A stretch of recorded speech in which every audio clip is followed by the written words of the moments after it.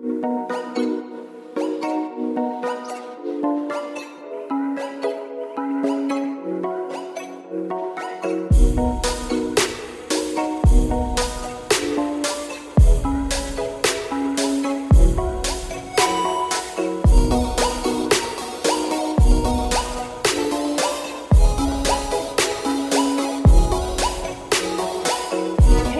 Donna. Hey, Jacqueline. Who wants to do the intro this week in this very elongated break? Here we are again, intro. Well, I guess to keep tradition, I will do it. Welcome to the Writers' Strike reunion of Donna and Jacqueline Take Adulting, which I think is the name of our podcast. It is a podcast about how life has no chill and millennials essentially always feel like 13-year-old kids who have no idea what's going on. So if that's you, welcome to the podcast. If it's not you, welcome to the dive into our lives. Yes, that is an apt description. Yes, indeed. Also, yes, the writers' strike. Oh my God, it's been like a literal motherfucking year since we did this. We did one episode that I actually have now deleted because it was trash.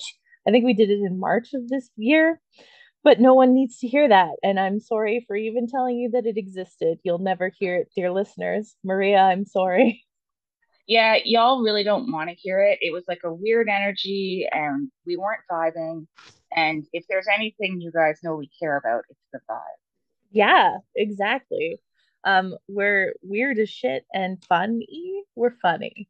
And we just weren't that in this episode. And I feel like it's because it just was not meant to see the light of day. It wasn't meant to be yet. We were still on our writer's strike.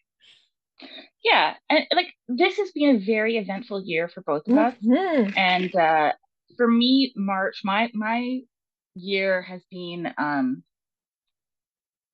my year has been a sine wave. And I was definitely at the bottom. There's another word for that. It's another type of wave. In any case, you know what? I've been taking physics for 20 years and I don't have to. I became a regulatory person because I can't do math. I just tell people what the people who can do math are going to do. You know, that's all right. Not everyone is a mathematician. Yeah. I yeah, let's do I feel like there's so much that has happened that we won't even encapsulate it all, but like let's do a flyby pick up from where we left off. So the people who are listening who might actually be like we have 5+ Maria in our audience still. Because I was looking at the analytics because dear listeners, if you have been following along, you know that I just dropped 2 episodes in the last couple of weeks here. And we actually had people that weren't just Maria listening to it. And in fact, the most recent episode, I spoke to her this morning and it was like, hey, bitch, we're going to be recording an episode for you this afternoon. She was like, I'm glad you do a whole podcast for me. Oh, shit, I haven't listened to the most recent one yet. And I was like, what? There's 5 people that have fucking listened to that. So hello, everyone who is still here. And it wasn't me because Mm-mm. I get performance anxiety and I cannot watch or listen to myself in any type of capacity, performing capacity. I cannot watch myself in recorded presentations. I cannot watch myself in, a long time ago when we were theater kids in any Mm-hmm. type of recorded performance. As That's far as I'm fair. concerned, once it is out and done, It's I shall done. never hear of it again. That's fair. I usually will listen to, like, so obviously I listen to it because I'm editing it. But then when it shows up on the platforms that it gets distributed to, so like I upload it to Anchor, it goes to Spotify immediately. I don't listen to Spotify, but I do listen to Google Podcasts. So when it finally, like 2 days later, shows up on Google Podcasts, I usually listen to check the quality. It I never did. So one of those 5 people wasn't me either. There's five Look at unique us. listens that aren't me, you, or Maria. Hey, look, Ma, we made it. Hi everyone. Thank you for like still being here after a long ass hiatus. But okay, so with this being a hiatus, I do know what we talked about in the most recent episode because I had to edit it. So, like, just to recap where the fuck our lives were back in December of 2021, I was still working my part time gig and I was in the midst of the burnout that caused me to be incapable of editing episodes. So that was happening. I was also bitching a lot about the lack of gingerbread lattes, which is still true this year. They just dropped their Starbucks Christmas drinks this week, and gingerbread has not returned yet, and probably never will, motherfuckers. And you, Donna, had just received your ADHD diagnosis, and you were on the drugs. I'm still on the drugs. The drugs are great. Uh, that's a nice sound clip that can be taken out of context. Uh, Vyvanse has been a absolute game changer. But Mm-hmm. now that I am almost 12 months into this new regimen, I can also give some feedback on how I've lost some of my coping mechanisms and how some of what I always thought were intrinsic parts of my personality have actually disappeared because they were a way for me to manage my life. They weren't a thing that was a part of me. Whoa, fuck, fuck, dude, that's wild to me. So interesting. So interesting. Okay, I want to get into that. I also want to just like do the flyby, like what is in our lives right now. Yes, yes. Update You have to before. you did the first update on your life, so you have to do the first like montage. Okay. So la la la la la the flyby through. So I then just like blanked. Holy shit. So, okay, the thing that caused my burnout, I was in it and I was doing more work than I possibly should have been for a part-time job. And it was actually like killing my processes. So like I would at the end of the day, like stare at the wall for an hour. I would just go into complete shutdown mode because my brain was like, okay, I all of the bandwidth is done. So I was in severe, severe burnout. I stepped away finally from that situation in, I want to say April was like the 1st of April was when I was like, motherfuckers, goodbye. Um, and it coincidentally, the person who was working as sort of my manager, not my boss, but like was kind of my point person and was trying to shield me from some of a lot of the bullshit that was going down, was leaving. And so her departure made it okay for me to make a departure. And I left. And it took me literally 7 months out of that situation to finally have the capacity to touch the podcast again. And so, yeah, it was like the burnout took 7 months of recovery. It was only I want to say it was 6 months. It was a 6 month situation because it started in October and then led till April. So that's like 6 months, isn't it? I'm not going to do the math, but whatever. You know what? Like we round.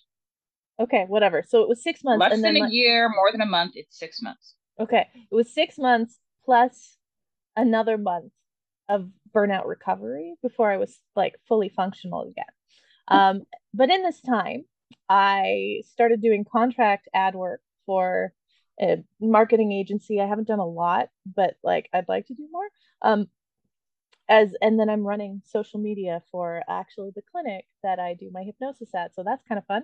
And I started felting fucking professionally, bitch. I am selling my needle felted characters. I did a convention. I was at OdaFest, the local anime convention. A friend of mine who crochets, her and I had a joint table and I sold shit there and it was really good. And then I opened my online store in June and it's full of little needle felted Pokemon. And people commission me. I've got a list of commissions that's going to take me into December. So I'm actually successfully a needle felt artist, and it's delightful and amazing and something I never had conceived of for myself. Oh, also, and the other side thing, and we're going to get into this at some point because I have shit to talk about academia. I am in the process of now doing my degree, my psychology degree online, very, very slowly through an online university. And it's I got shit to say about academia, but I'm also doing that. So like here we are. There's my whirlwind update. All right. Yeah, so when we last left off, I had been diagnosed with ADHD. I think I was actually Mhm. still stepping up my medication at the time. So now I'm currently on a regimen of 50 milligrams of Vyvanse a day.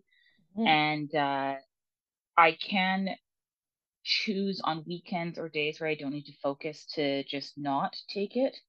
And it's kind of the gentlest of the stimulants. And it's really, really helped with me being able to distinguish between when I don't understand something, so I'm going down a rabbit hole because I'm just trying to piece together, versus when I just don't want to do something. So I go down a rabbit hole because then at least I'm not doing the thing I don't want to do.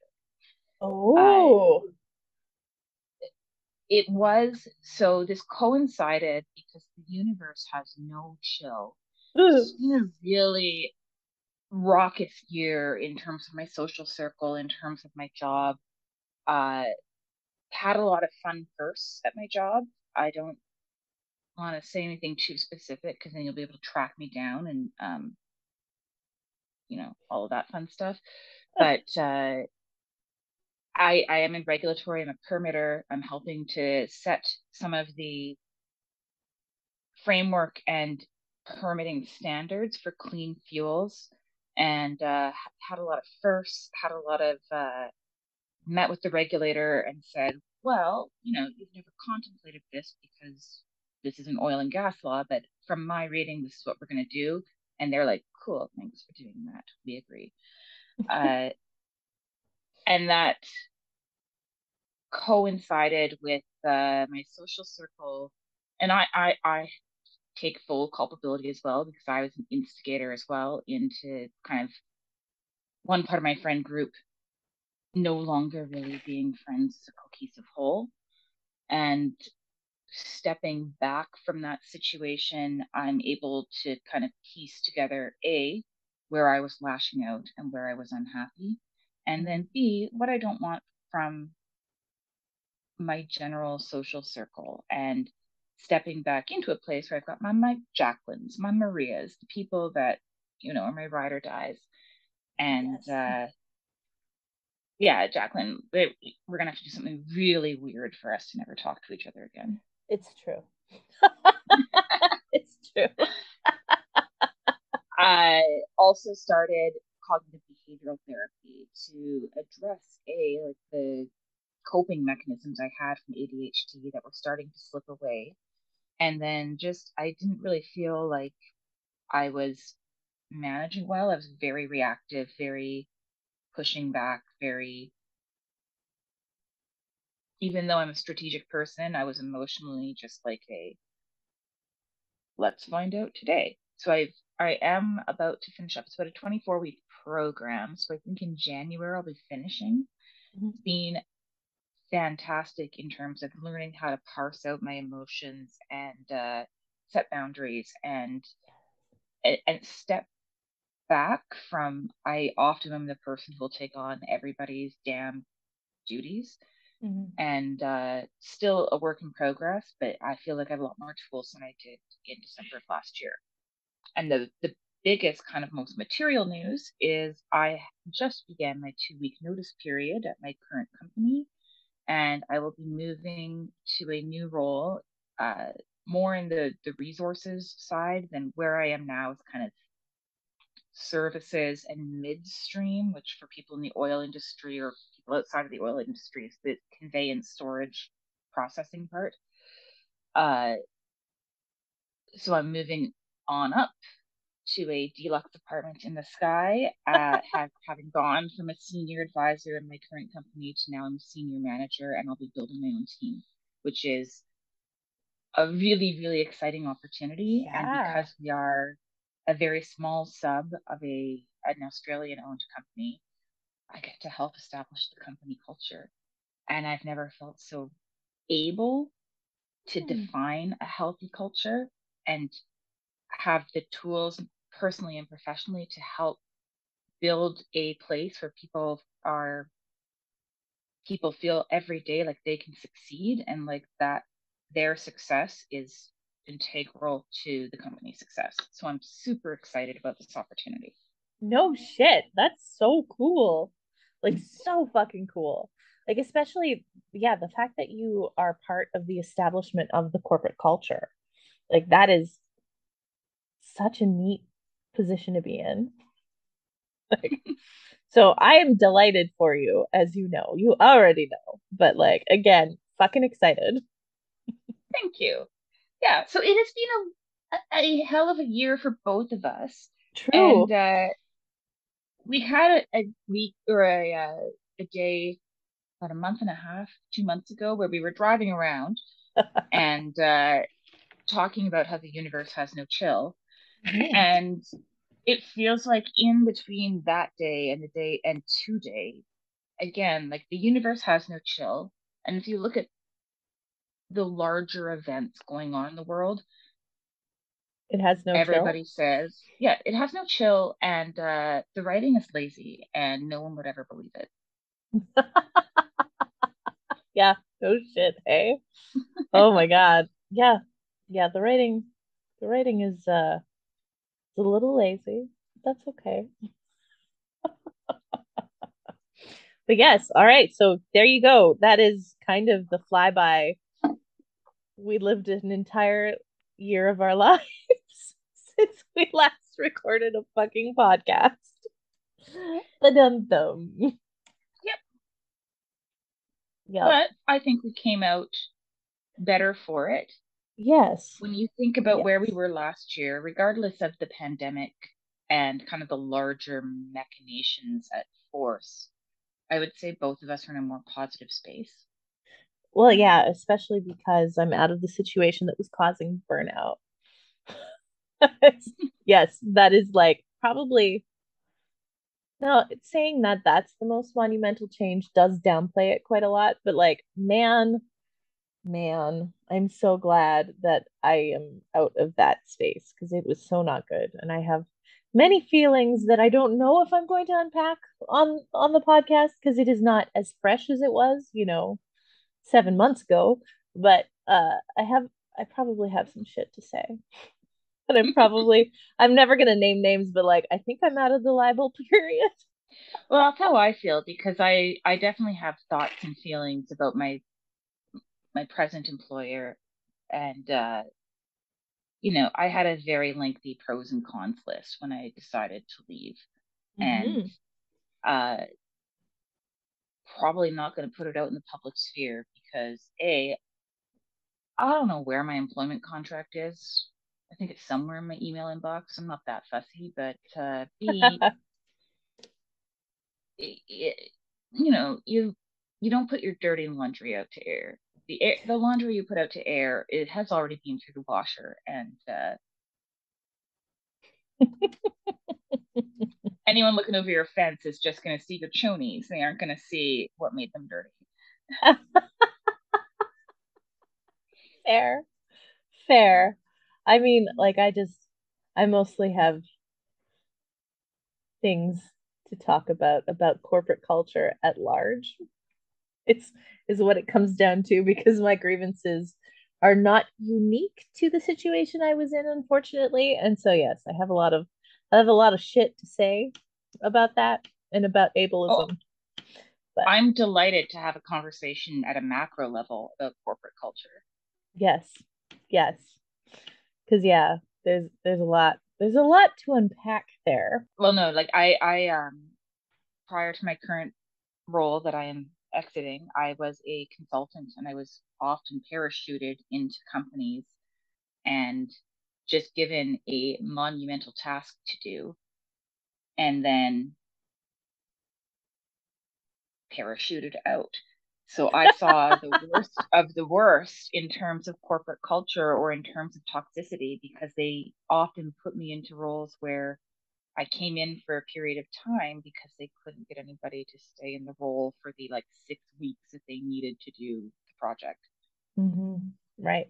So, and it's been good and it's been bad. Like one of my longest secondments was to a very large oil and gas firm in Calgary, and it was fantastic. Made some great connections, learned a lot about the industry, And then I can think of things where I was parachuted in for about 4 weeks and couldn't bolt out quick enough. Fair, fair. As you know, my experience is with with arts companies and nonprofits, but specifically nonprofit arts companies and the corporate culture there, which is different in a lot of ways, but also the same, I think, as larger, more for-profit companies. There's a lot of claims about values that a company might possess. And when it comes to walking the talk, they just don't at all. And like, it's for me, it's a lot more jarring when that happens in relation to an arts company because in your brain, like you think, oh, the arts progressive, right? Um, they're not. And I think this thing happens where you get a lot of like former theater kids who are so used to busting their ass for a production, right? Like being on stage, putting a show up. There's a lot of like quote unquote sacrifices that you must make to like, and it, there's this like, oh, what did Mr. Job used to say? You suffer for your art, right? So Yeah. you, there's this culture and mindset in a lot of the administrative staff because they come from a world where that's what they were doing, didn't make it as an actor per se, and now they are in administration because they believe in the arts and they want to forward, they want this is their industry. And so there's this mentality that you're meant to bleed for it. And a lot of the times that gets taken advantage of really, really hard by the arts organizations because the higher ups have this mentality of like, well, that's just what you do. And B, as an arts company, you're not taken necessarily seriously in the larger picture because, oh, whatever, it's the arts. So they actually bleed their staff to the bone in a way that a lot of corporate for profit companies, I don't think can get away with. But and then it's just like, well, no, you need to, this is what it is to be working in the arts. Why aren't you on call 24/7? Kind of a deal. Um, and I saw this when back in the day, and I will name that I saw this when I worked in the opera, but I was much more able because I was younger to do this, and I just kind of thought that's what it was. But also at the opera, the people there were so genuinely good and so kind that it felt like a family. And I wanted to be there because I was also getting this beautiful social experience from it. Um, there was one person who would always be like, no, they set their boundaries really hard and would always like not put in the overtime with the rest of us. And I was always like, I think all of us were very judgy towards that person. But now, after having this other experience, I'm like, oh my God, they were right. Holy shit, I have such immense respect for them for saying, like, no, this is my capacity for my fucking job. And I'm not going to do the overtime because it isn't something that's in my job description. And like, what compensation? Like, you just are taking advantage of me. And they wouldn't do it. And so, bless them, I have immense respect. Didn't at the time. And I feel kind of like an asshole because of it. I know the person you're talking about, and I'm like, Mm-hmm. well, there's a lot of other downfalls. So, the boundaries are a positive, but I mean, there was some execution sometimes where I had to call them on it. Um, that was like less than great. But and now I know what that person is doing. And I know that they're still setting very strong boundaries within the organization that they now work for. And like, I think, I don't know, I haven't worked directly with them since, but I assume there's a little bit more finesse around it. But yeah, mad respect for the fact that they can do that and don't get fucking jerked around by the industry because the industry is like, let me fuck you up. Let me bleed you dry. It is a machine. The arts industry is a goddamn machine that will suck you dry to the bone and spit you out and does not care. Like it doesn't, especially when you're on a lower level. And like the higher ups can have and do often exercise the freedom to not be on call 24/7 and not bleed the way that they expect their more junior employees to bleed. And then they don't compensate them. And they will often use workarounds like, oh, but you weren't exactly qualified for the role that you were doing, that you have been doing for the last 6 months. So we're still not going to like treat you fairly. It is a machine and it's evil.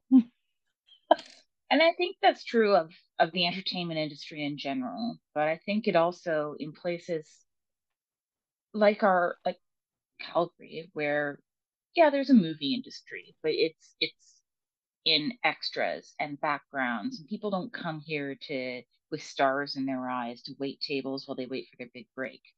But there are people who have the stars in their eyes and they believe in whatever aspect of the industry they want to work for.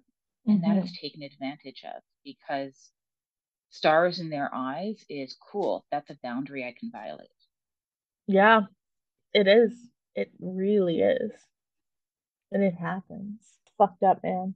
And yeah, going back to like values that you say that like you're inclusive and you something about opportunities. And then that's all well and good until employees start saying, okay, I have these needs. I I have, in my case, it was a processing issue that makes it very, very hard. And we talked about this on the podcast. It makes it hard to leave the house in an inordinate amount of time. It feels like there's knives in my brain every morning, and I asked for work from home accommodation. And this is in the letters in the message from the therapist that signed off on it. It's clear it's a processing issue due to trauma, and it I think the only reason that they gave me accommodations is because it did say complex post traumatic stress disorder, and they knew what the fuck PTSD is, and they then turned the tables and they're like, you can't do the job that you were doing from home. We're going to change your role so we can ensure that you're outputting more and we're satisfied that you're not like just sitting with your thumb up your ass while you're at home. And so give the person who has a declared processing issue much more work. And like where she has to jump through hoops, she has to like be looking, yeah, it like I was in a really like call centery job where I didn't have to have output in the way that they then required me to have output because it hurts my brain and it actively hurts my brain. And I didn't realize until this was happening that like, oh God, this is why I stepped away from work like this. And I need a situation where like with the call center, it's an interaction. I can set it down the moment that's done. But I couldn't because now I've got all of these tasks that my brain now is like, okay, well, we have all of these things to do. So I'm like anticipating these and like my time off the clock, I'm still in it. And I can't, like, it just takes all of my fucking ability away.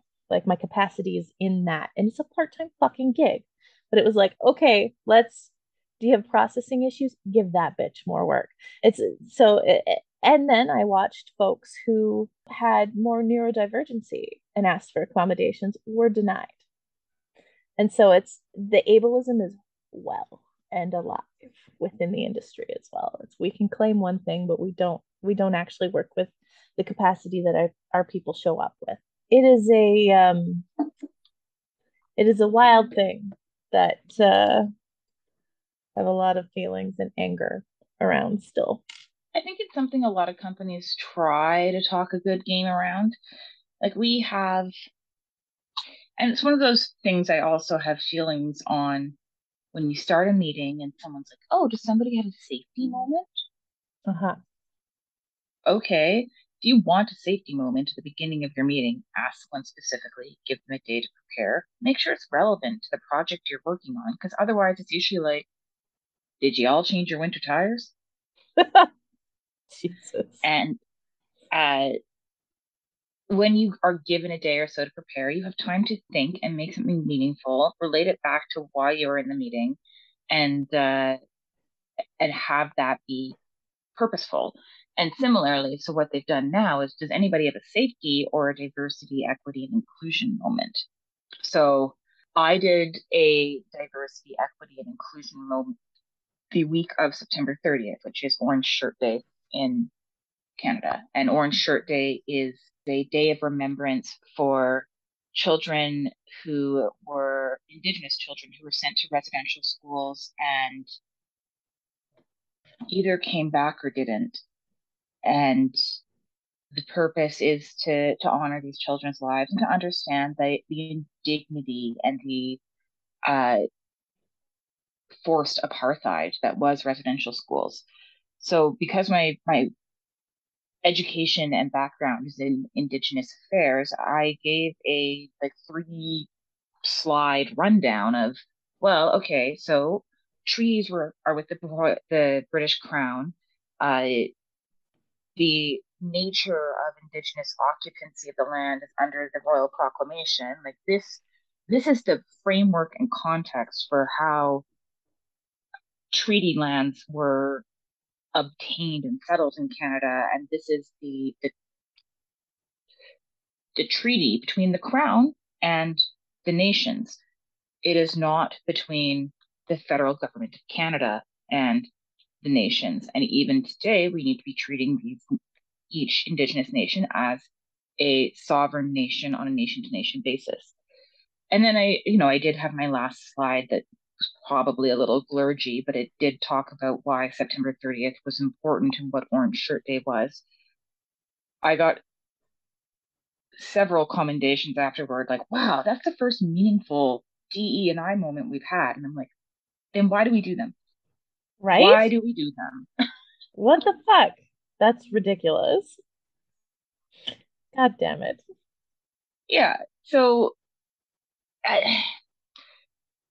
I feel a lot of times companies want to put a band-aid on something and they want to say, this is what we're doing. And especially now when environment, sustainability, and governance reporting is a key metric. And we saw it this year with Suncor when the CEO had to step down after a fatality at one of the oil sands sites because of the actions of an activist investor. So Mm. companies are obviously thinking about the bottom line, and activist investing is becoming much more common.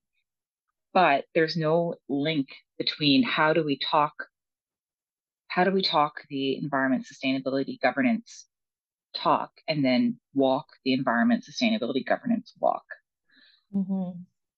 It's, I mean, my brain immediately jumps to fuck capitalism because of course it does.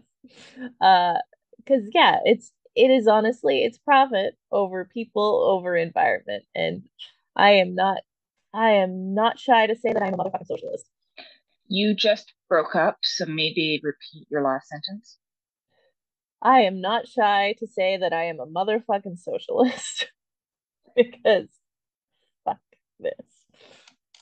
I mean, when you think about it, socialism is essentially what we had in your imagining of 1950s America. Like companies had a 90% tax rate, and people who graduated high school could get a job and raise a family on single income because the means of production weren't necessarily owned by them, but the profits of said production were. Yep. Yeah. So, And like, I think that people get up their arms up over the term socialism. Like, yeah, fine, let's come up with a different term, but uh, there shouldn't be the income inequality that we see. no, Everybody is working their ass off right now, and I often hear oh, young kids don't want to work, millennials don't want to work. And I'm like, I'm 37 years old. I'm not exactly a young kid anymore, guys. no. And I'm a very lucky and fortunate millennial who happened to work her ass off, and I lucked into being in the right places at the right time in order to facilitate further movement. I'm still not a one percenter. I never will be, but I am a millennial who owns a condo, Yeah. which is like the goal now. Right. Well, and like, yeah, same. I am, and I am very privileged in that I can afford to kind of, I don't know how to phrase this. My husband is the primary income breadwinner, and it gives me a little bit of freedom to do things like the needle felting, which, is bringing in money, but it's maybe not as much money as I would need if I was on my own, right? And so, and we are homeowners too, and a lot of our generation aren't. It's we are definitely we will never be 1%, but we are definitely on the fortunate side of that. But like I see it and I'm frustrated. Like my peers should not be fucking struggling the way that they are. Like it just because we are in this privileged situation does not mean that we are not also concerned about the state of the world. It's Yeah. Like I'm very cognizant of my privilege, and I also mm-hmm. know that I'm a late 30s white woman and there's Yep. privilege that I hold that I don't even know about. And when I Yes. am Same. confronted with it, I need to accept it. Yep. Yep. Same.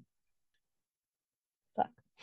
Fuck the state of profit over people, profit over the environment, profit over honestly sustainability in all the other aspects except for profit. Like, and, my brain goes, burn it down, bitch. Well, I'm one of those people, so I'm I don't know, am I a useful idiot for capitalism? Because I am a regulatory environment professional and I'm an impact assessment practitioner by trade. So my job, by and large, of the last 15 years has been large scale projects of such a size and nature that they have to go either through the provincial or federal government to be assessed as to whether or not they can even proceed because they're in the public interest before they even go for their permits. So, I enjoy the work. Yes. Now that I'm moving more into the primary industry side and I have a lot more control, one of the things I think about, and one of the things that really came up now that we have the I say the new Federal Impact Assessment Act, but it's been in place for 3 years. And one of the key components is what they call gender-based analysis, which anywhere else in the world is usually called vulnerable people's assessment. And this never used to be a thing that you assessed. Usually when you did the socioeconomics, you just looked at like, if we do the project, this is how much money comes into the community. If you don't do the project, this is how much money wouldn't be provided to the community.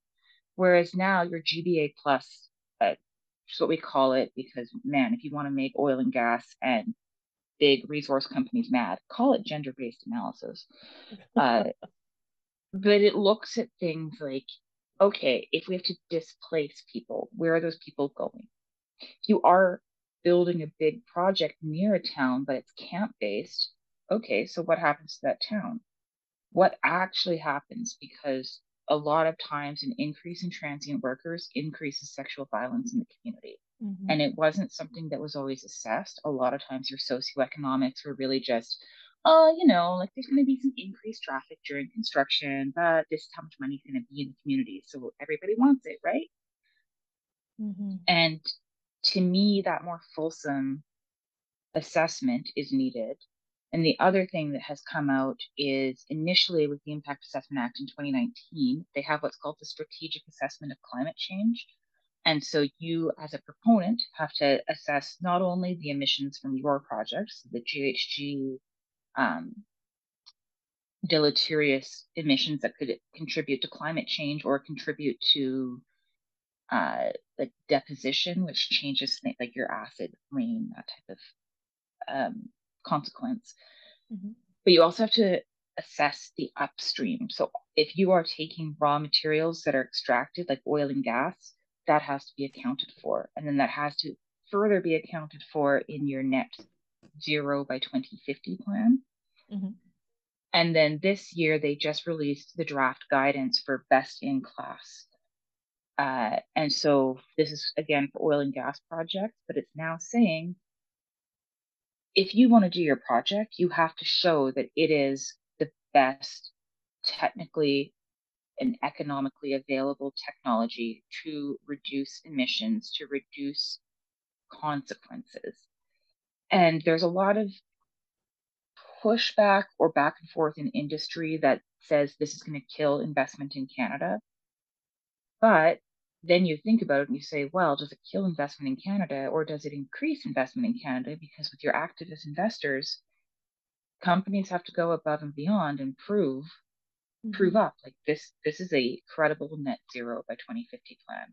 Whereas if you're doing this overseas, and I think the other thing people don't realize is that a lot of countries that we would think of as corrupt or um, a free for all for industry, they also have to do impact assessments, and they are to the standards of the International Finance Group or International Finance Committee. So a lot of these developing nations just use the IFC standards. And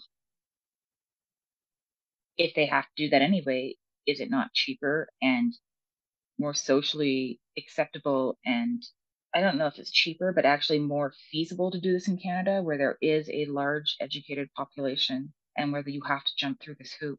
And then once you tell the feds, yes, I commit to doing this, if you don't do it, they will Right. come for you. Uh-huh. Yeah. So maybe I'm a useful idiot. And this was something that I thought about because my current job, I'm very much in energy transition. The job I'm moving to is resource extraction, but there's a lot of opportunity to green up and also to contribute to that GBA plus. And kind of what my final decision was is if I'm not the one here providing the guiding hand, Mhm. somebody else will be. Right. But do Yeah, they give as much of a shit as I do? absolutely. Like, and I mean, I don't think that we're going to burn down this current system, and maybe we will, but I don't foresee that. So, like, does the change need to come from within? I think so. And I would say we're in a bit of the knee of the curve right now where technology is changing so fast and societal expectations and standards are changing so fast. Like even if you think about 7 years ago, 2015 in this province, Mm-hmm. the attitude was very different Mm-hmm. and the sense was very different. And so as part of my job, I track a lot of policy and regulatory changes.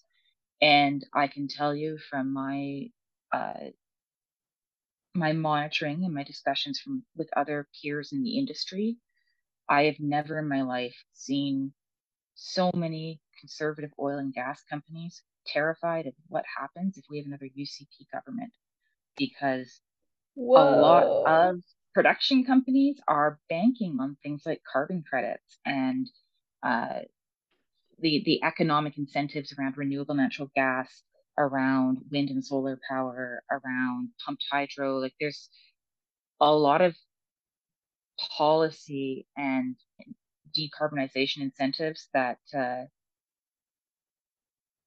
could be impacted, which then Mm-hmm. really impacts the bottom line of a lot of what companies have poured money into over the last 2 years.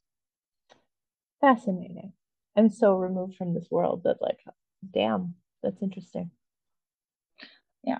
I think this is kind of the interesting aspect of our podcast where when when either of us ever tells other people what our best friends do, they're like, how do you guys know each other? Yeah, that's fair, eh? That's very true. It's the path of our lives have diverged in such such pronounced ways. I mean, end of the day, we met in high High school, school. technically in math class, but Yeah. we became friends in drama society, Yes. Mhm. and we're both creative. Jacqueline is more of a performer. I am more of a director, writer. I don't know. Yeah. Yeah. I think that's accurate. And I'm in the business of my job is to write a story about what a project is going to be, and Ooh.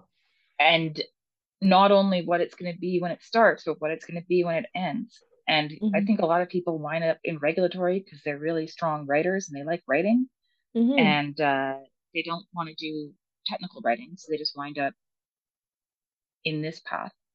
And Yeah. like I track my words. I think I'm at about 120,000 words this year in terms of applications. Wow. I write a Twilight book a year. In application. Damn, girl. Yeah. So look at my life, look at my choices. This is a complete departure, and I apologize, but it just popped into my brain. And this could be my undiagnosed ADHD. But I remember you saying something about buying an embroidery kit. Did you ever do that? I did, and it's still sitting in a drawer. I can see the drawer it's sitting in. Uh, I will say another reason that I am moving to my new company is because uh, I have been eaten a lot. My time has been eaten alive. Yeah. My former manager, who I've talked about a bit on the podcast, he left the company sometime earlier this year. Honestly, I can't remember, sometime in the last 6 months. Mhm. And they have not replaced him yet. And Mm. because I have been there the longest of the people who were doing the operational environment and regulatory work, I'm kind of doing his job in addition to mine. Oh my God. So uh, pretty much everything gets done off the side of my desk. And there are a lot of things. I have to put together my transition document tomorrow. And my new boss, when I took him through my project list and the things I was doing list, he looked freaked out. He was incredibly freaked Jesus. out. Oh no. Fuck. Yeah, it would be good for you to have a little bit more time and space for like you. I mean, I'm not saying time to embroider. I'm just saying, for you. I mean, I've read a lot more this year than I have in the past, and Yeah. I am midway through because I keep having to take breaks from in Jeanette McCurdy's memoir. I'm glad my mom died. And Yes. the weird thing is so for a little light vacation reading because I'm like this. When we were in Seattle, I read Road to Jonestown. Haha. I'm glad my mom died is a harder emotional read for me than Road to Jonestown. You know, I can't I think I get it though. I think I get it because Jonestown is awful, but it's not as emotionally relatable as I'm glad my mom died might be. Well, you see, I feel the two almost go hand in hand in a Interesting. strange way. I definitely see aspects of my personality in Jeanette McCurdy, Hmm. um, who, like, I know from the cover photo, I'm pretty sure I've seen an episode or two of iCarly, but it's definitely not my demographic. Like, it's long after the time I would have ever watched a Nickelodeon show. Oh, she came from iCarly? Yes. Oh, interesting. All right. I never watched it, but like I know what it is. Okay. Okay. That puts her into context. Donna and I have been talking about this book, and I keep saying I don't know who the fuck she is, but she did come up, and I was like, I'm interested in the title of this book, so I knew I was going to eventually get the audiobook. Anyway, proceed. Thank you. I'm glad that I'm able to place her. No problemo. Uh, And I think also like maybe for us as theater kids and a bit of kind of being often cast as the emotional support to people by various people in our lives, Mm-hmm. I relate to her a lot. It Fair. Now that it's moving more into the adult sphere, I'm finding myself less like I still relate, but I'm like, okay, yeah, I can definitely put a wall between this and then what she talked about as a kid. And but yeah, I have to take breaks from it in the way where I wrote to Jonestown, I just raced through it. I read it over well, like the course of a week that included, 5 days in Seattle where I didn't read much. I just read it on the plane, read it on the way home, and then binged it once I got home. But then you see it and you think about things like Jonestown. So I mentioned this to you in text. Jim Mm-hmm. Jones was a civil rights activist. He was integral to the integration of Indianapolis and worked for the city of San Francisco as part of People's Temple and was one of the early integrated churches in America. And uh, but he had his delusions of grandeur, Uh-huh. and the people who left before the Jonestown massacre speak a lot about their admiration. They speak about the environments they came from. A lot of these people who were loyal to the end had nowhere else to go or had never had felt a sense of community or belonging before. And they followed him, some followed him all the way from Indianapolis to California to Guyana. Mm-hmm. And you can see, maybe not in this, like, obviously, child stardom is its own unique animal, Mm-hmm. but it is really easy reading that book and reading about the accomplishments of the People's Temple from Indianapolis to San Francisco to Guyana and thinking, yeah, I can totally see why people went with them. Mm-hmm. Mm-hmm. And understanding that vulnerability and that sense of no one else understanding you. Yeah. Yeah. I mean, I think we've kind of alluded to it and talked about it a little bit, but like in our 20s, there was someone who ran our little paranormal society who, had he been just a modicum better at being charismatic, could have been a cult leader. Yeah, but like not even one you'd see on Prime. Like he's not even a Nexium. Like I know, but like, I mean, that's what he wanted though, and that's what he tried to accomplish with us. And had he been better at it, I think that like we would have followed him because we followed him for a long time. yeah, and I think it's that sense of belonging with the people Mm-hmm. immediately, like the people who are your peers. And Yeah, then no one ever talks about, well, I talked about it, and then it was a point of contention or friendship as a group for a while. But like yeah, everyone, once you finally realize that like Mr. Leader is bullshit, yeah, it's very easy to then feel like, well, I guess there is nowhere to go because, well, not nowhere to go, but I guess this is done. Either we all fall in line or go find new friends, which as a socially awkward person who was really like we graduated or I graduated university the year of the economic downturn. So I really struggled to find and keep a job that afforded me the emotional outlet that that group did. And yeah. even now, um, I would say now I have a group of peers that I actually do think of as personal friends that I will remain in touch with. And I Mm-hmm. lost that from my last company because my departure was about a year before the pandemic lockdown started. Right. And that really impacted the ability to stay in touch because it's one thing to meet up for a coffee with an old colleague versus do you want to Skype? Do you want to Skype and talk about how shitty the world is? That makes sense. But yeah, no, that sense of belonging, especially from, yeah, being awkward humans. And like the missing key here is like trauma, trauma, trauma, bitch. Like when you have people who are struggling with belonging and it actually roots back into trauma of some degree, and it always goes back to childhood. And I could get into it as I do many, many times on this fucking podcast. This is That's where that comes from. And then if you haven't addressed that, you become deeply susceptible to manipulation in that way. And the sense of belonging, if you didn't have that growing up, it's so real. The need is real. It is an essential and fundamental need to belong.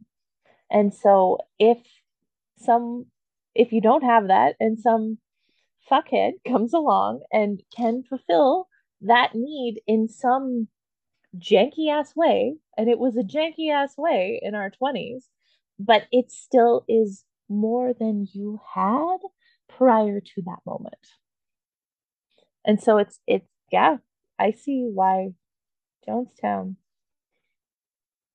is what it was, I guess, is what I am Yeah. saying. Yeah. From my high level summary of Road to Jonestown, highly Yes. recommended if you guys uh really want to be bummed out. Woo, for sure. But yeah, no, there's a fundamental need for belonging. And we're not I don't know if we're not we're not taught how to address that. We're not taught how to address like a lot of things, like emotions. Um, I I find this is a weird. I'm probably going to depart on this note, but like, here's I have spent so much of the last fucking week screaming about why won't our parents just go to therapy? Like, it's just it's so frustrating to me that like we we it's obviously a blind spot. And I guess, as someone who goes to therapy and is, you know, I don't want to say taking responsibility because that seems like a callous dick ass way to phrase it, but like I am, teaching myself where the blind spots were from not being taught, that it's so frustrating. It's like I wouldn't have to do this if you motherfuckers would sort your shit out, you know? Does that make sense? I think so. And I'm coming back to the capitalism discussion, a lot of it comes down Mm-hmm. to the opportunities that were afforded. So even so, our parents, mine are boomers. I think yours are boomers. Yes. Yes. Yes. Are they? I don't know. 1960. My mother's the youngest. She was 1960 I born would say in. that's baby boom. That's latter day boomers. Actually, I looked this up recently. I don't know if it is actually. I think I checked when Gen X is. Gen Because X, and it wasn't the 60s. my Um, partner is a Gen Xer, so right, yeah. But like I just recently saw people talking about Gen X born are the parents of the millennials, and I was like, that can't be right. But we're also elder millennials. 19 born between the mid 1960s to early 80s is Gen X. So then boomers, because we have the Google and we can do that here. What age range is a boomer? 1946 to 1964. So yes, they would be classified as boomers. okay. Yeah, and they obviously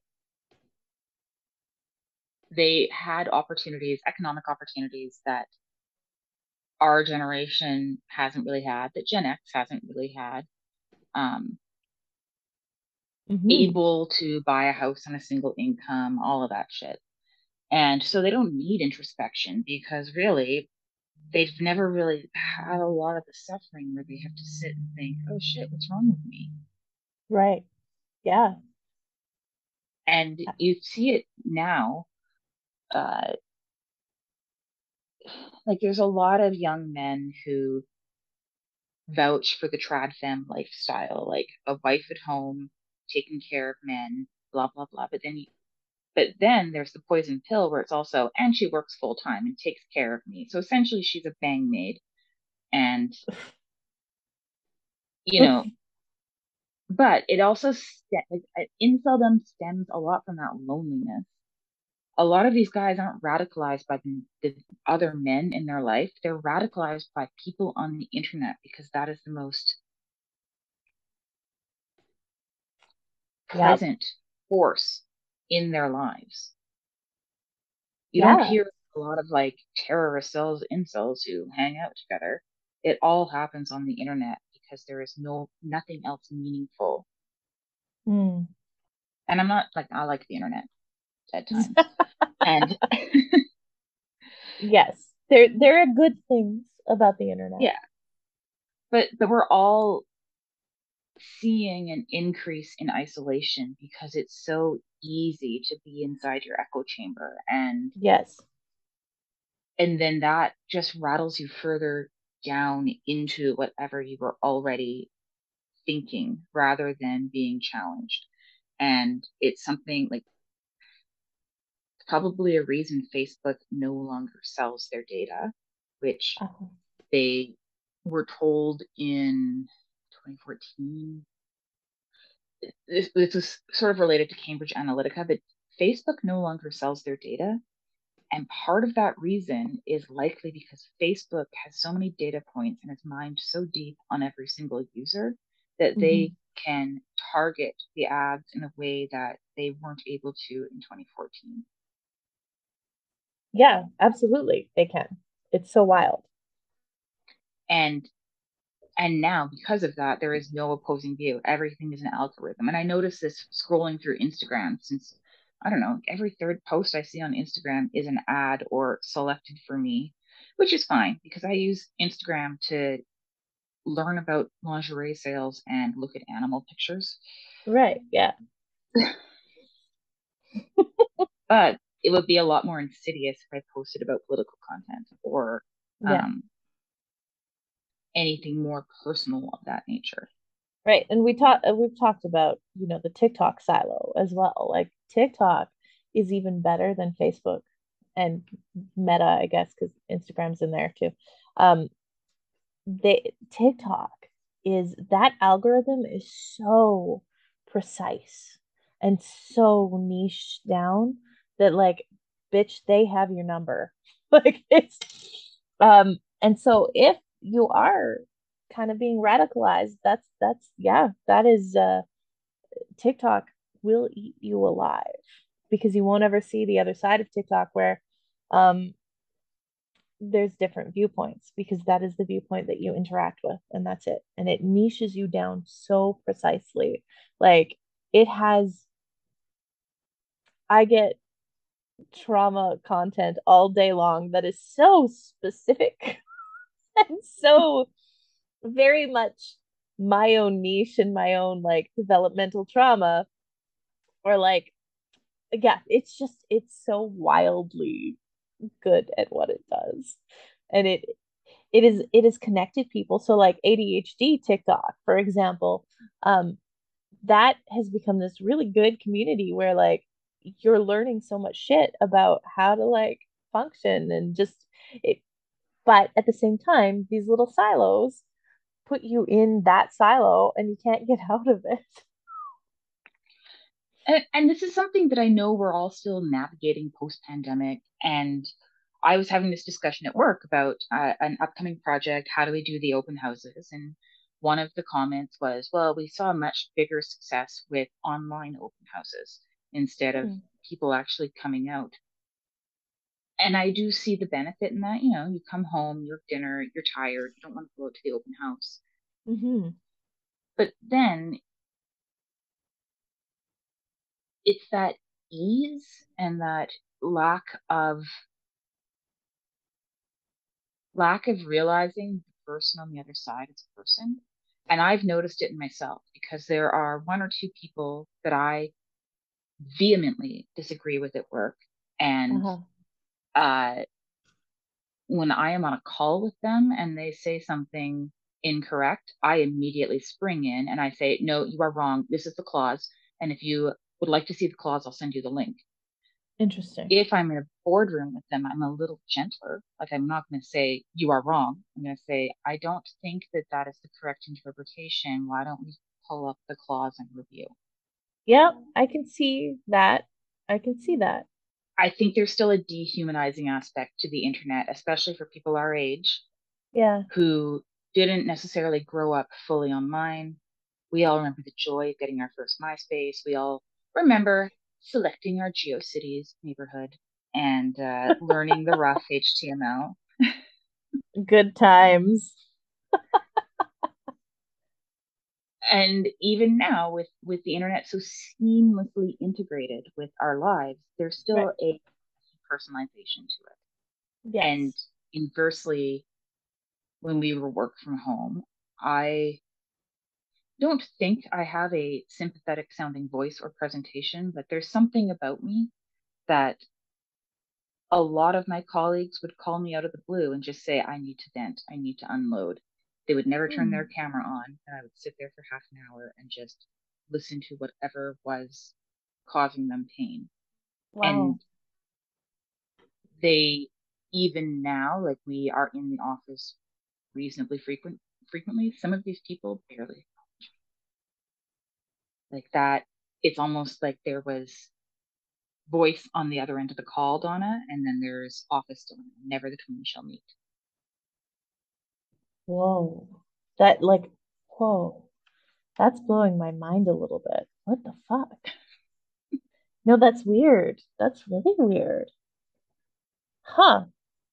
I don't even know how to contextualize that. Just huh. Huh. It's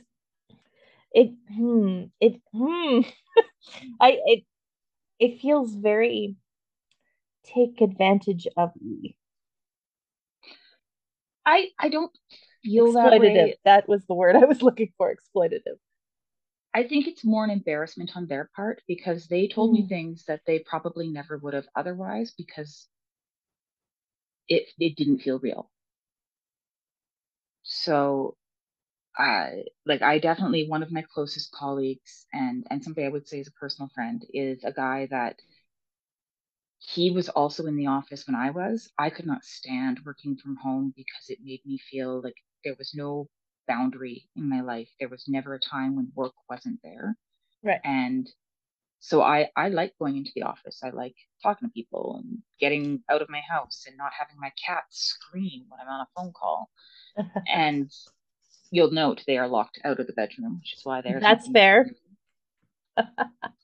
And he's similar, like he's also quite extroverted and we had some really good conversations and he's given me some good advice. He's been one of the people who throughout our time together over the last however long he's been with the company, uh, who has told me, you don't have to do that.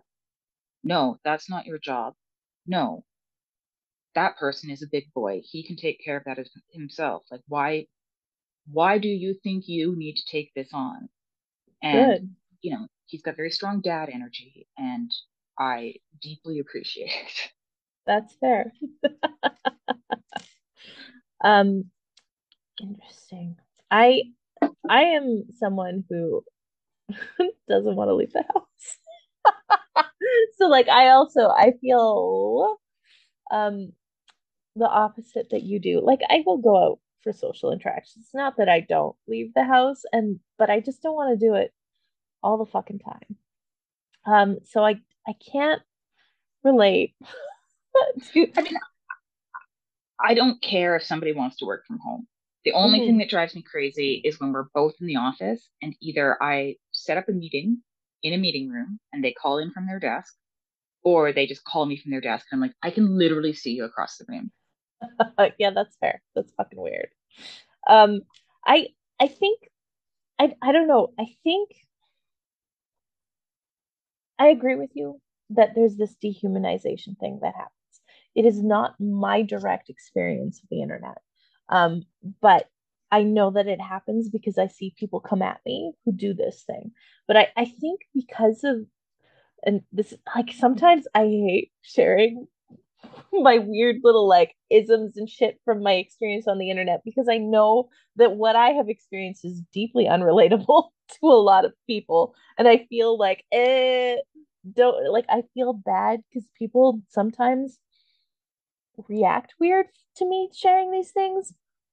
What am I trying to say? I'm trying to say, like, I don't want this to come off as like out of touch, unrelatable, and also that I'm bragging that I've had these experiences, because the thing that makes me have this unique experience is because I have a weird following on the internet, and like I have this niche little space that I have created for myself. That you work hard on. Work is I, work, Jacqueline. You do hard work to support the community you've built. Jesus Christ. well, yes, but also sometimes it's like I don't know. I just, it's a unique perspective to have, and it's not exactly relatable, I guess, because it's not. I also have, I don't know, I'm not finding social media right now allows me to cultivate what I want as far as a community anymore, and it's really bumming me out. And I don't, I have to find ways to like recreate that because I don't have it as much anymore. But anyway, I really, because I have had these experiences and because I am somebody who is a human on the internet who will often be treated like I am not a human on the internet, I'm acutely aware that everyone on the internet is a human on the internet, if that makes sense. Yes. So I, it, every time I'm interacting with someone on the internet, there's not this disconnect. I can't relate to that disconnect, but I understand that it happens. If that makes sense, I don't know what I'm trying to say here. It's I will get a lot. I get a lot of that treatment of like people just think that I'm a content machine or whatever, or as we've talked about before, trolls will come for me and they'll be spewing vitriol. But I also understand that then that's not about me. That's about something that my content has triggered within them. Um, but yeah, I can't.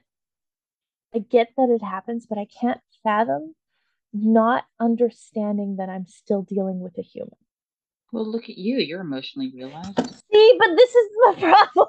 I didn't want to say it because that's the reaction I'll get. And I'm not trying to be like an Oh asshole no, about I it. mean I said it in a sarcastic way because we've been friends this long. Yes, I No, know. like it's it is you have had the unique experience of building a Mm-hmm. community on the internet and you understand what it's like to be either targeted by people who are lashing out for whatever reason or people who simply lack the object permanence to understand that everyone else is like them.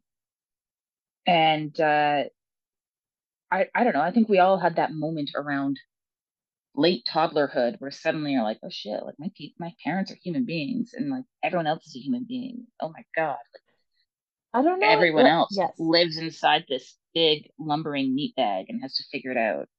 Is it toddlerhood? Like, I think just from like a cognitive development perspective, I think it happens later than toddlerhood, but yes. So I think my dinosaur phase started around age 4, and my parents would buy me age appropriate dinosaur books. But because uh here's my humble brag, I was a voracious and early reader and quickly ran through the books that they got me. So I would also be a shitlord of a child and would climb the bookshelves in the dining room and just pull out books to read at random. And one of my favorites once I entered my dinosaur phase, and I did not read it. I'm not a prodigy or any of that shit. But I like Carl Sagan's Cosmos because it had all of the photos of the universe and all of the um, astronomy things, which I tried to take in university, but astronomy is a lot of math, so I did not finish astronomy. Uh, but I definitely remember the radical thought of, oh my God, other people exist. I'm not the only person.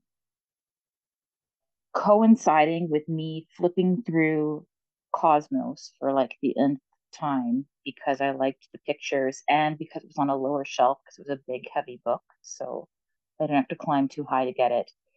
I was also a kid who, as a toddler, managed to pull one of those old CRT TVs flat onto me, and I am actually surprised that I'm not dead. Good God. I'm glad you're not dead. Yeah, I was a climber, and I think now, my parents are probably really glad that I became a tall person because I rapidly learned that I could not climb things because I was too tall and they would fall over on top of me. Jesus. All right. So, this learning other people exist. Do you remember? Like, I appreciate that you know the exact moment it happened. That's fucking wild. I don't have that. Did it come with like, what did it feel like? It felt like a burden of responsibility because now I knew that I could make other people feel the way I felt. Oh, fuck. That's fucked up, dude. No, but how did you feel though? Like, I felt like the smartest kid in the world because it coincided with what do you think the universe is inside of? uh-huh. Like astronomers haven't been thinking about this since the first time a Neanderthal looked at the sky. Right. And this, I think, is very much an ADHD thing, but maybe it's just an everyone thing.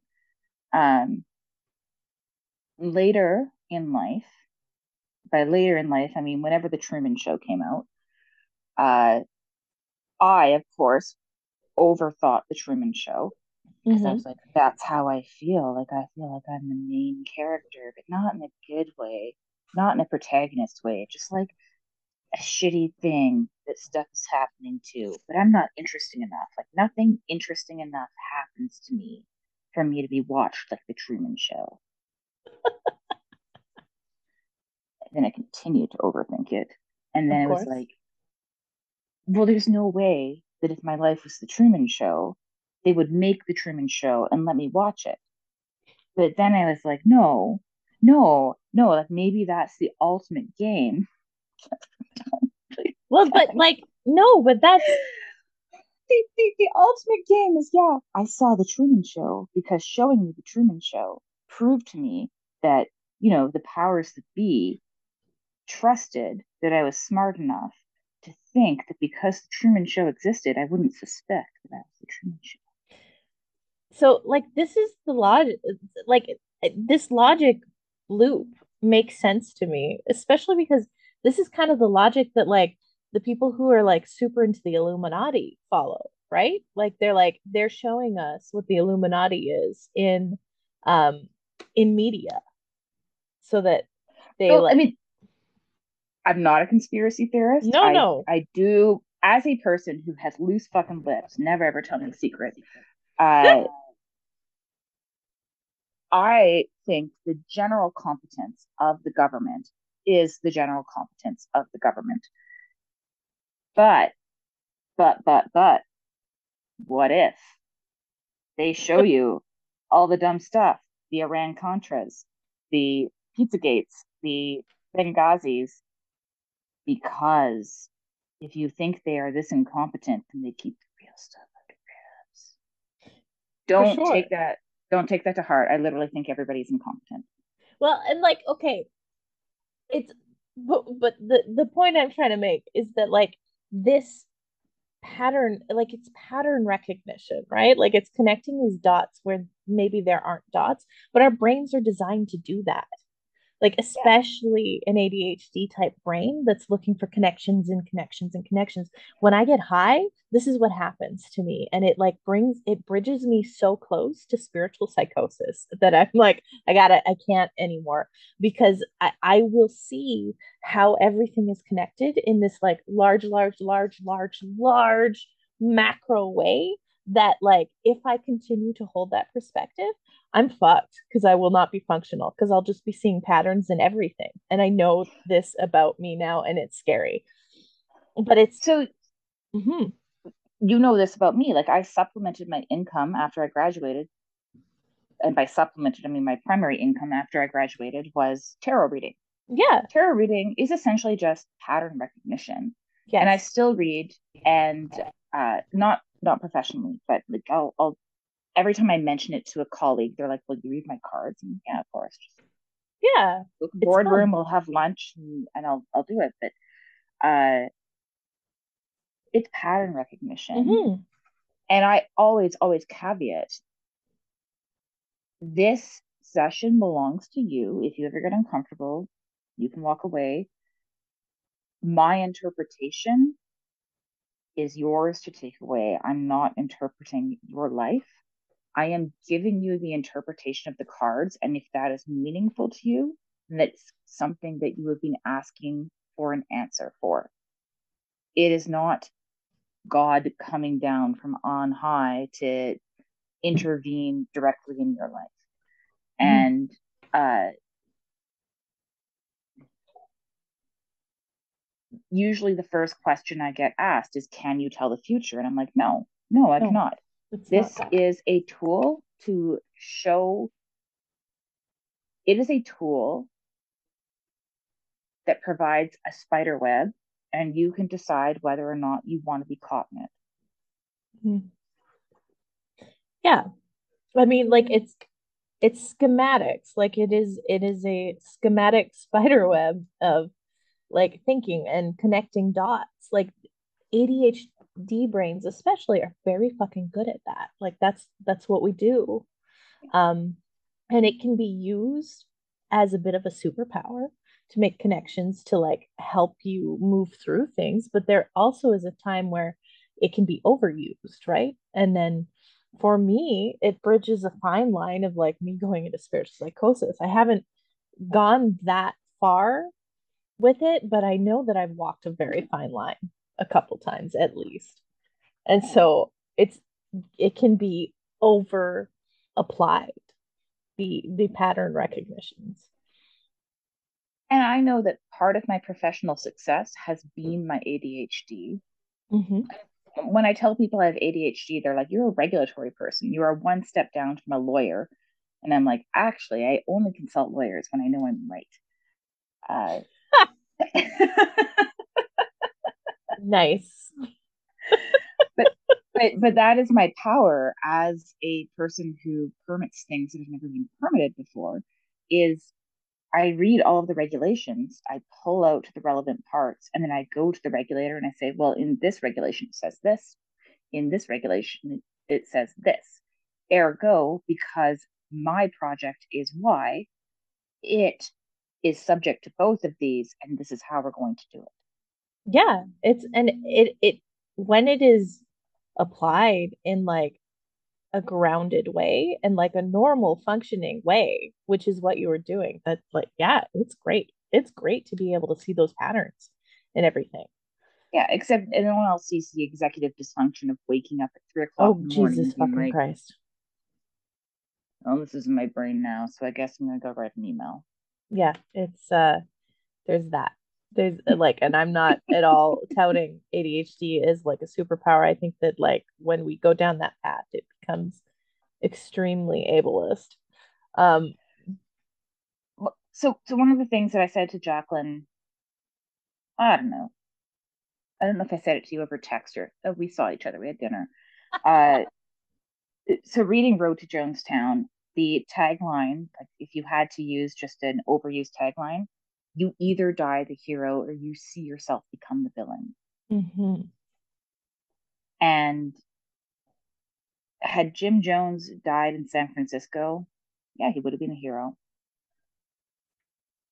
And I He think didn't. often with this idea that there's some sort of divergence within yourself, because I can't, I don't have, I took one psych course in university. I am not qualified nor competent to even further delve into whatever his deal was. Mhm. Uh, but I think part of the aspect of neurodivergence is you learn how to manipulate things in your favor. And you also learn like there's some things that are just insurmountable. So all of us who have that divergence, like we have the hero in us, we have the villain in us. Right.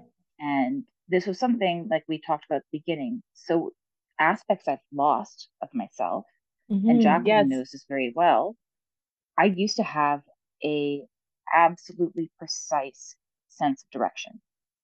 Hmm. We could be lost anywhere in the city, and by lost I mean just anywhere in the city, but I knew where we were. I knew where like the cardinal directions were. I could figure out a way to get home. I now get lost consistently. What? That's wild, dude. I don't need that. I don't need that overcorrection of like, Yeah. you are here, you're fine. Uh-huh. And so because I don't have that overcorrection, uh, I will get lost.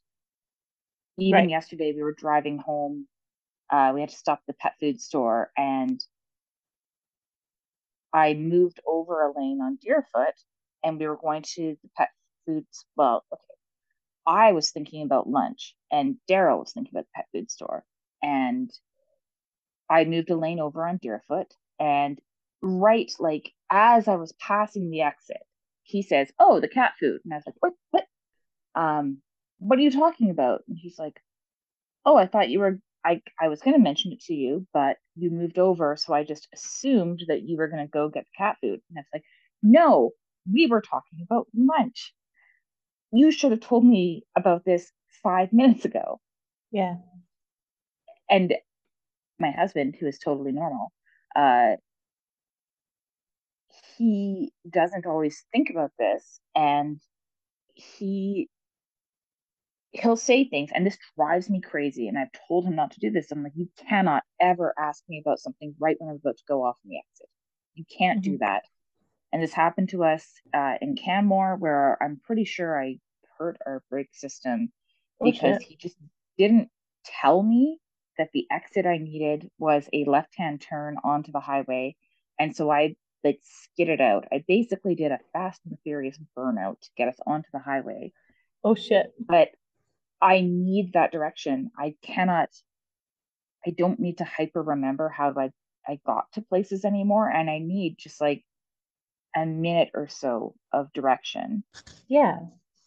And I was in, um, don't be jealous about my rock star lifestyle, but I went up to Hinton County and Edmonton earlier this year in October with a couple colleagues, and they both had meetings. So I was just uh, essentially their den mother. I like got the fleet vehicle, which was a goddamn minivan, drove them out to site, had to spend all day in a meeting because shit happened, then just picked them up, drove them to the hotel, drove them to the next site. But even though they knew the route, they just trusted that I knew what Google was talking about. And Google was about 500 meters behind on the satellite. So I actually I like overshot a couple of exits. I had to turn around. There was another exit that was like really weird and convoluted that I fucked up. And they were like, "Oh, like you used to be a good driver," and I'm like, "I am still a good driver. Like I'm good at not getting people killed, but uh, I am relying on someone else to tell me where I'm going. And if Google is not up to date, then you need to step in 2 minutes Uh-huh. before I do the thing just Yeah. to make sure I do it right." This is fascinating. It's not, yeah, it's not something that used to be a thing. I I think I think though it's good though. Yes. Yes. Would we classify this as a good thing, even though like you just need to like have people on top of it, you know? It's people you need to just communicate. I need this from you as I do these things. But I think it's good because you're not burning out your capacity by adding in this extra layer, you know? Yeah. Like the fact that you're no longer doing this is probably deeply healthy. Your brain is existing in the way that like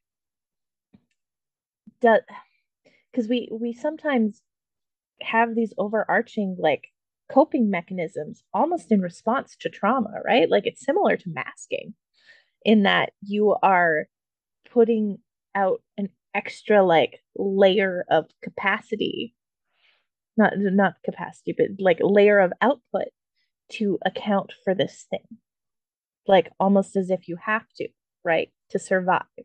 It's a survival mechanism. But like the fact that you don't have to do that anymore is really powerful, honestly. Like it frees up your brain and your energy for other things. Yeah. And this trip, so it was a 2-day trip. Usually when I go out with colleagues or if I travel with colleagues, I collapse after dinner. We actually went out, we had fun. I feel like I've improved and made relationships that I wouldn't have otherwise. And they had a great time. Nice. Beautiful. That's great. Yeah.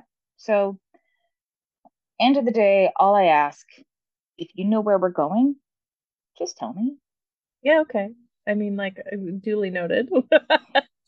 It's I think that that's really interesting that this is something. What else has are there other things that have kind of left you as like what you thought was part of your personality, but it turns out that was a coping mechanism? Because this is fucking fascinating to me. That is the biggest one. Fair. The other one is kind of, and I never knew if I had OCD, and I still kind of suspect I do, but not like the good one. Uh, the Yay. like not the one where you just get all the shit done because you're paranoid that if you don't clean your house, like the neighbor down the street will die. Right. Uh, The good one. Uh-huh.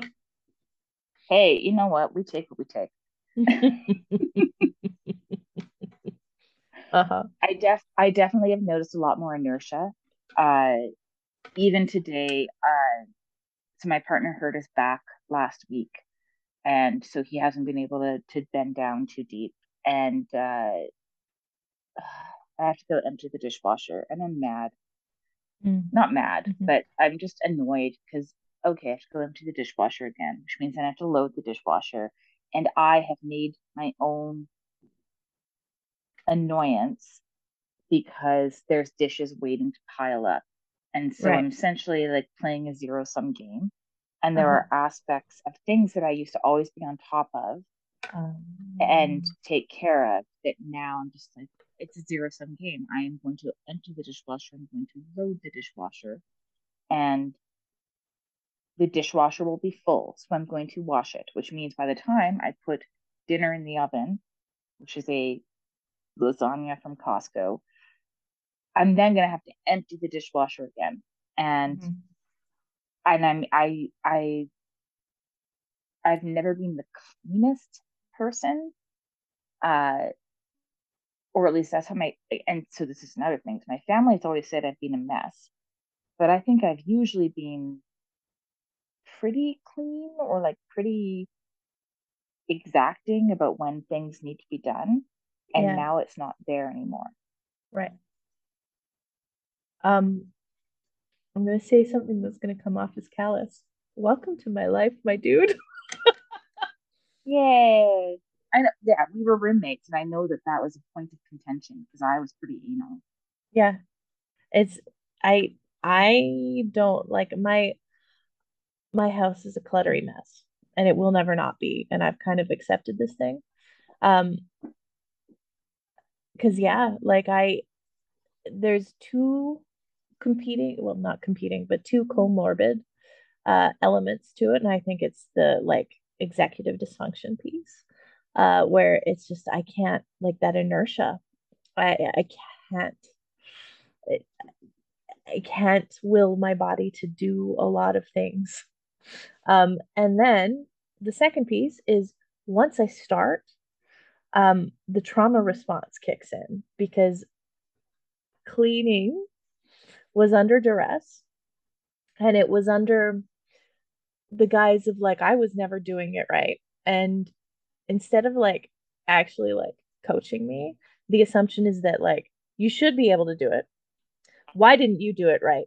Comes in, grabs it to quote unquote show me, but there's a lot of yelling and there's a lot of like I'm already disassociating because there's a culture of like yelling and protecting by disassociating. So like I'm not present when this is happening. So I don't know how to do it, right? You never taught me, you never gently decided like, hey, that's not how we do it. So like I kick in the moment I'm cleaning, it's like, oh, this is dangerous. This is a very dangerous activity because that shit's coming down at any moment, man. So I have these two very real factors that come in me that like Paul and I have been talking and we just haven't put it in motion, but we very slowly are finding ourselves looking at like how are we going to do this? How can we make this work? So we do sometimes we do intervals, tiny intervals, and we just like allow me to like putter around with the cleaning tasks until all of a sudden my body shuts down because my body's going to shut down. So like and hopefully you can increase that task next time by maybe 5 minutes, but maybe I can't. Like I just kind of am giving myself the ability to like flow with it, if that makes sense. Because like Yeah, that makes sense. it hits me and like then I'm done. Then I'm like the moment the like trauma response fully kicks in, it's like you're in it. And it's like I'm disassociating. My heart rate is up. I've got anxiety for no fucking reason, no traceable reason except, oh yes, I know why this is happening. And so then I, you know, do activities to try and like stim and reset my nervous system. But it's scary. Cleaning is scary for me. It, it is. I usually like I am all or nothing. So I know once I start cleaning today, I will finish it. I'm going to be a little oblique on this, Mm-hmm. but I have not had the best leadership in my job for the last couple years. I've had good opportunities. Yeah. I appreciate the places that I have been allowed to enter into. Mm-hmm. I had a call with my new manager on a day earlier this week. I can't recall which day, but I had so much anxiety from him emailing me the day before and saying, "Hey, do you have time for a call this afternoon?" By the time I was able to respond, it was around 4:30, and it's like, "I can give you a call, but I have to go home, and I probably won't be able to call you until 5." And he responded with, "Okay, let's have a call tomorrow morning. How does 10 work?" I was a ball of nerves the entire night because I was like, "What did I do wrong?" He's going to call me, and I had to do like drug tests and all of the clearance tests as one does for pre-employment. But I was like, what if my life is Fight Club? And every night I get out of bed and I just like snort a mountain of PCP. I don't even know how people take PCP. And and he's gonna call me and he's gonna tell me like I am just inadequate. Like there's nothing ever that I can do. I don't have an off ramp. And the thing is the I had a leader who, again, she gave me a lot of opportunities. She also ripped me apart. And that's what I was expecting. And I remember making my list. And one of the things I put on my list is this person is not going to do your annual review. And even when I went on vacation, I wrote a document. I had a very specific purpose for this document, which was largely to say, whatever decision you make, I don't really care because I don't care about the project. I care about the company decision, and this is what the company decision should be. And then we had 2 overlapping days when she came back. And one of the things she said to me, she's like, I rewrote it because I don't think you understood what the purpose was. And I was like, A, there was no purpose because I just told you I was writing it. B, one of the things she said to me was, I added some things you might not know about the Impact Assessment Act. And I was like, I am one of 2 or 3 dozen people in the country that you would talk to about the Impact Assessment Act. I have had third party recruiter after third party recruiter crawling up my ass for the last 3 years. And I finally made a decision to leave. Mm-hmm. And this was 2 days before I got offered my new job. And I just realized how much of my job is anticipating what she's going to do to me. And I've had shitty managers, but I've never had a manager where I go into my annual review or I go into a room and I'm like, what's wrong with me today? Workplace abuse is very real. It happens so freakishly often. Um, but we don't talk about it. Like, this is what you were describing is workplace abuse. And it is akin to, and honestly, maybe the same as, but I can't really make that full judgment call. But it is, to me, it sounds like complex post traumatic stress disorder. That is when instead of one giant incident where that's where the trauma comes from, it is consistent and like very measured events that just keep happening, and they can be small. They can be so small and seem insignificant, but it is the consistency and the like you have to, like, I have CPTSD, and that's from because my mother, I was always anticipating how to navigate when she was going to blow up, because she was. And so you try to control your fucking environment, right? And so this is that. This is, you don't know when it's coming, why it's coming, but you know that it's fucking coming. And so you are then always trying to circumvent the and like lessen the impact somehow. So you have to control all of these factors to try and ensure that whatever thing comes at you isn't that, like, it isn't as big as it could be, but you know it's coming. Yeah. And I always knew things were not great, but I will recall the day that I realized how fucked up it was in 2020. It was in 2020, y'all. Yeah. Uh, I had made a plan for a component of a project we were working on, and all I had been asked was make a plan. And I wrote a plan. I had stuff we were going to do in it, how we were going to do it, when we were going to do it. And I was on a call with this woman and another engineer, and she ripped it apart. And she's like, that's not what I wanted. I wanted a table showing the people we were going to contact them and when. And I was like, so you wanted a record of engagement? And again, I got ripped apart for another half an hour, finally ended the meeting, and I was on video the whole time. Oh my God. And the engineer called me afterward. He's like, you must have ice flowing through your veins. And I was like, what are you talking about? And he's like, you just took that instead. And I was like, I was crying. I was crying on camera. And Wow. apparently I can hold it together enough and I buy good enough mascara that nobody knew. Fuck. And an engineer called me to tell me that. Yeah, that's wild.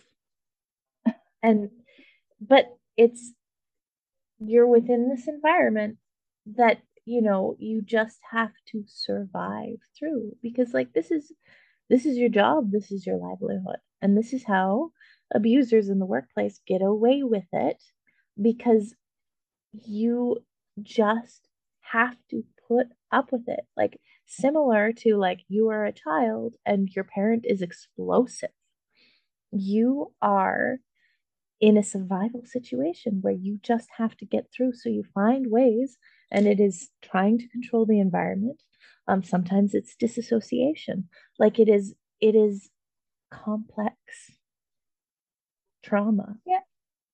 There are whole periods of the end of 2020 to 2021. I don't remember. Yep, because to get to survive through that situation, which is connected again to your livelihood, because this is your job, you have to just check out. The brain goes, this shit is not safe. So I'm out. And you're in your like your nervous system is so activated that you're in the parts of your brain are running that cannot like do not write memory. You can't write memory there. So that's why you don't remember shit, is because your nervous system was probably in hypervigilance, which is beyond the window of like normal functioning nervous system where your brain can actively write memories. Um, and so, yeah, no shit. You were in survival. You were in fight or flight, baby, for so much of that. And it's awful. And it is something that I think is a lot more rampant than we discuss ever because, corporate culture, da da da da da. Um, I can think of a situation in the workplace that I just bounced from earlier this year where a colleague of mine was in the situation, and I know that they are still, now that they're in a different working environment, they are um, still dealing with the effects of complex trauma, right? And they are still having those moments of like, oh my God, even though this new workplace is really good for them and is a really good environment where they're actually like given the ability to, but like what you're going into, actually help build the corporate culture. Um, they're anticipating that every time they get called into the office, into their boss's office, they're fucking up. They fucked up. It's about them. So there's this panic because it was always like that, no matter what in the situation that they came from. So it will take, unfortunately, years to unwind this sort of response because it is survival and it's a natural mechanism of panic because you were in such a hostile environment prior to this. So it's going to continually come up for you for a little bit. And I'm so sorry to be the person to have to tell you this. It sucks. It's a bitch and a half, but you just have been in a very traumatic situation and you will have to, like, those effects are lasting, unfortunately. I got a therapist too. I'm not the Yes. And first thank person to God. say this. Yeah. Well, and yeah, Uh, but it's, and that's part of it. Yes. Thank goodness, find the support, be in therapy because that's going to help. That's ultimately going to help you move through these survival mechanisms that were necessary. That's the thing. They were necessary for the situation that you were in. But this situation you're about to go into, they may not. And let's hope to the powers that be that it is not necessary in the situation you're going into. Um, but there are always going to be always going to be challenges. So I don't want to certainly, give that rosy perspective, but but it's not, it should not be abuse. It absolutely should not be an abusive situation. And yeah, I fucking, it better not be. I'll come in and start beating people up. No, I'm not capable of that. But I'm the leader now. And yeah. so my job is to not be abusive. And my job is to Mm-hmm. make everybody feel heard and make everybody feel like they can do their best, however their best is. Yeah. Yeah. And and to me, like that's kind of the power that I'm bringing in is I've seen the other side and I've been the other side. Mm-hmm. And I have a lot of things that I don't want to bring into my new environment. And I really hope that I have the capacity and ability to choose a team that similarly wants to excel and doesn't bring any negativity, or whatever negativity they bring in with them, they're willing to confront and challenge. Yeah. Absolutely. Absolutely. Um, I'm sorry that this happened. I know that like what power do I have in this, but I just want you to know I am sorry. You don't deserve I, this. I think everyone is sorry. Yeah. And it's not like, once I started telling people I was leaving, it wasn't actually, it was quite nice. I'm so sad for myself to be losing you. Let me tell you my horror story. And I think I'm not leaving anyone behind or making enemies. And I am not happy to have had this experience either. But of course not. alternatively, I've had really good positive experiences concurrently. Hmm. And I have a very solid metric of how I can and will behave. Yeah. And working with somebody who is my age, Hmm.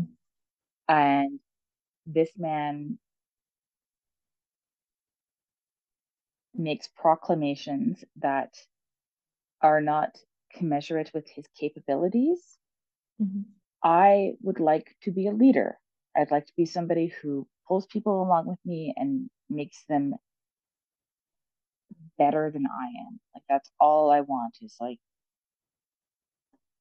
sometimes I'm a shitlord. If you can learn from my shitlordiness, then that's awesome. And as crappy as it sounds, or as like self-flagellating as it sounds, I have had the experience of being victimized by my employer, and you know me well enough to know that it's happened several times. Yep. And I can bring that forward now that I have the capacity to be in a position of mentorship and leadership. Hmm. And instead of being full of myself, like I've seen the other side, I've seen how bad it can go. So Yeah. I am going to strip out the good parts. I am going to strip my experience for parts, and I'm only taking the good ones. Everything else I can deal with and shelve and put back as needed. Right. Yeah. Yeah. On that note, I think it's probably time to wrap it up. I have some stories that I want to share, but like we're back, baby. We're back. And I would like to officially name this episode, and it is The Universe Has No Chill. Okay. We said there was one that I was actually going to name it that happened earlier on where it's like not everyone's a mathematician, which I thought was funny. Also accurate. Oh, do you want to wrestle? Just as in like that's the title. Oh, no, like that's how we determine the title Oh, through I feats of strength. we're not in the same location, Tom. I thought feats of strength is how we settled things. I've never done that because I know that I lose. I have the Like, upper body strength of a velociraptor. yeah, but like, I don't know. I'm not good at physical violence. I've never been. I, I totally made this up. Jack and I have never ever come to hands, and if we did, it would be like when Harmony and Xander fought on Buffy. it's true. Indeed. Um, yes. Okay. So we're back. I have some really stories that just did not fit the vibe today that I do want to tell. I have a gross body story, but like today's not the day. Next week, And probably. Jacqueline hasn't even told me her gross body story, so I'm waiting in eager anticipation. Yeah. Oh man, it's good. It's a good time.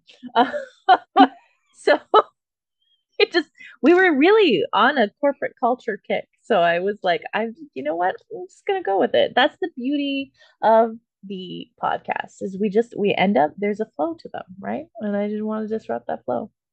That I episode I had appreciate to delete. Didn't have flow. So all of our other episodes have had some sort of flow. And I think maybe not overarching theme, but there's through lines. And so yeah, it's good. As we are ending things for the day, I would like to address Donna Jacqueline podcast.com. We were hacked during the hiatus. The server that the podcast website was hosted on was hacked. And so I actually have to rebuild. It does exist still. DonnaJacquelinePodcast.com is a landing page. It will probably link to the current episode, but our backlog of like copious show notes for every episode prior to this one and this one is not there right now because I have to rebuild. Like I have to rewrite everything and find the pictures and the links. And some of the older episodes, I didn't save what I wanted to put in show notes in my little text document because I'm dumb. Most of there's about 10 episodes where I'm gonna have to fly by the seat of my pants to try and recall what the show notes need to be. And then there's 10 episodes that I do have the show notes for that I just have to rewrite. But I haven't done it yet because it's a lot of work and I just got out of burnout and got to a point where I could even edit the podcast again. So DonnaJacquelinePodcast.com. I want you to know that it still exists and I want you to visit it, but it's not in its full glory yet. But it will be. But it will be. Also, I'm just gonna plug my felting. Do you want a fucking Pokemon main? I do the felting.com. I can also vouch for this because I bought a Katamari prince, and I've got some weird ass art at my desk, but he gets some comments. Good. I'm glad to hear that. I'm very excited that I'm making this like a legit fucking thing. And I love doing it. I just bought this machine that is like a machine. It's a felting gun and it's coming from Russia. I know. It's some Etsy seller from Russia. I know. I know. I didn't realize they were, but like they're people I've followed online for a long time. They're a lovely couple that does felting. It's more just wondering when it will come. Right? It's yeah, I don't know. The tracking stopped on October 10th, and I'm like, uh-oh. I will tell you this, not about the Russian felting couple, but so I was out on Friday night for drinks with coworkers, and the other half of my floor is what I call an interchangeable group of white men with beards. Okay. They all work in the same industry. They all do the financial modeling. I talked to one of them for an hour and a half Thursday beforehand. And then when I said goodbye, name I thought his name was, it was not that Oh one. no, oh no. It was, I was talking to the most senior of the senior interchangeable white men with beards. Oh no. And we were out with like some people, some colleagues from out of country. And I sidled up to this guy and I was like, you don't know me. And he's like, Donna, I sit 2 desks away from you and I drove you to the bar last Thursday. And I was like, oh, you shaved your beard.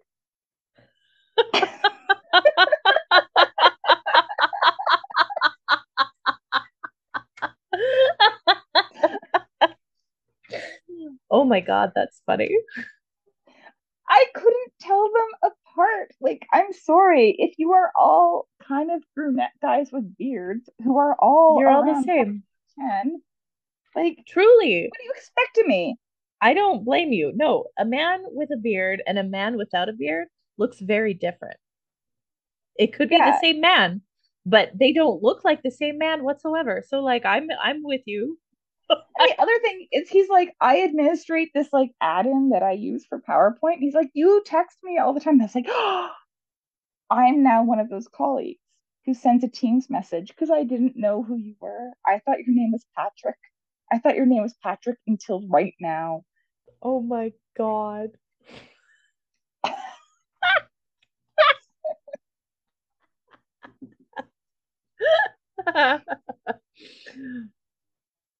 Goddamn. All right. And on that note, eventually you can visit DonnaJacquelinePodcast.com. Go to IDoTheFelting.com and commission me to make you a Pokemon and or a cute little character. Wait, I I don't have to do finish people's the pets. reason that Oh my God. Okay, okay. the reason I had to finish this about I do the felting is every week there's a new interchangeable bearded man who gets hired. And every time another interchangeable bearded man takes them to my desk as they're doing the introductions, and he's like, this is Donna. Donna has weird art on her desk. And many of them had said, like, I play Katamari. That's cool. Shut up. Really? Oh, that makes me so happy. I need to make more of the Katamari cousins. It's on my list. So that is the story of the interchangeable bearded men who play Katamari. Katamari. That's great. Like I did not realize that it was a trend within interchangeable bearded men, but there we go. Now we know. You have a new demographic. Just like update your Facebook ads or whatever it is you do. I don't run ads, but yes. I'm solely relying on just social media right now. My following on TikTok is slowly growing. Same with Instagram, but Instagram, oh man, one day we're gonna get into my thoughts on the current state of social media. But TikTok is growing faster than Instagram. Just start felting things with beards. No, that sounds dumb. That's not fun. I, just, people always want me to make their pets, and I don't want to make their pets. I made my mother her fucking cats and I did them anime style and I still hated the process. I just want to make Pokemon, or I don't even play Animal Crossing, but I love the character design and I've done a lot of Animal Crossing characters. I've made Sailor Moon, I've made Shiba Inus that look very cartoon like, I've made Katamari characters. I just want to make anime style characters. No bearded men. If I've learned anything from my not very robust survey of people I look at. Yes. Just put beards on things and you'll be fine. Nah, I'm good. Oh, and Totoros. I make Totoros. A lot of Studio Ghibli things. Anyway, it would not be a thing that I could, because going back to that ADHD thing, it's the dopamine. Like I'm able to like the dopamine of felting for me is like I'll get done one part of the piece and I'm like, oh man, this turned out so good. And it just like keeps fortifying me and like allowing me to keep going. But if I'm making something that I have no care about whatsoever, I like, I'm out. It's no fun for me anymore and I won't do it. Like, I hated making my mom's cats. I hated that process so fucking much. I want to make Pokemon.